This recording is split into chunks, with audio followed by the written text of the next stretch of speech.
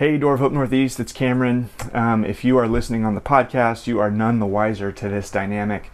But if you're watching the video, you know what's going on. You see that I have willfully subjected myself to reliving the PTSD of self-recording a video on my phone in my office again. Doing that for sermons and for updates constantly doing it a lot for at least a year. Was a serious, necessary evil. But here I am again. I checked, and it's been over a year since I've done one of these, which I take as a great success. That's good, and I'm happy to do it. I'm happy to weather this again to get some important information out there, which is, we just want you to know, if you haven't already, if you haven't heard, we are making a call to our community for September 11th, 18th, and 25th.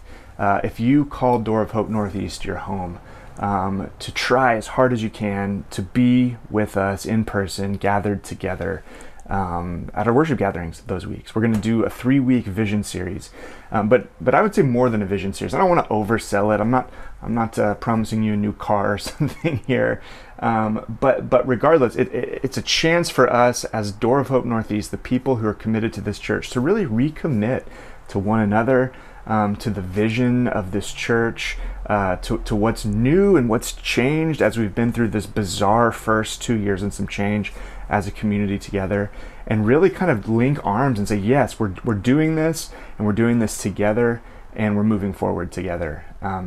And so, yeah, we know people have things going on, and you don't know what's even going to come up between now and then, but the call is, to the extent that you can, make every effort you can to be together for the push into what we really believe is a new and distinct season for us as a community. So we think gathering together is crucial. It's crucial constantly.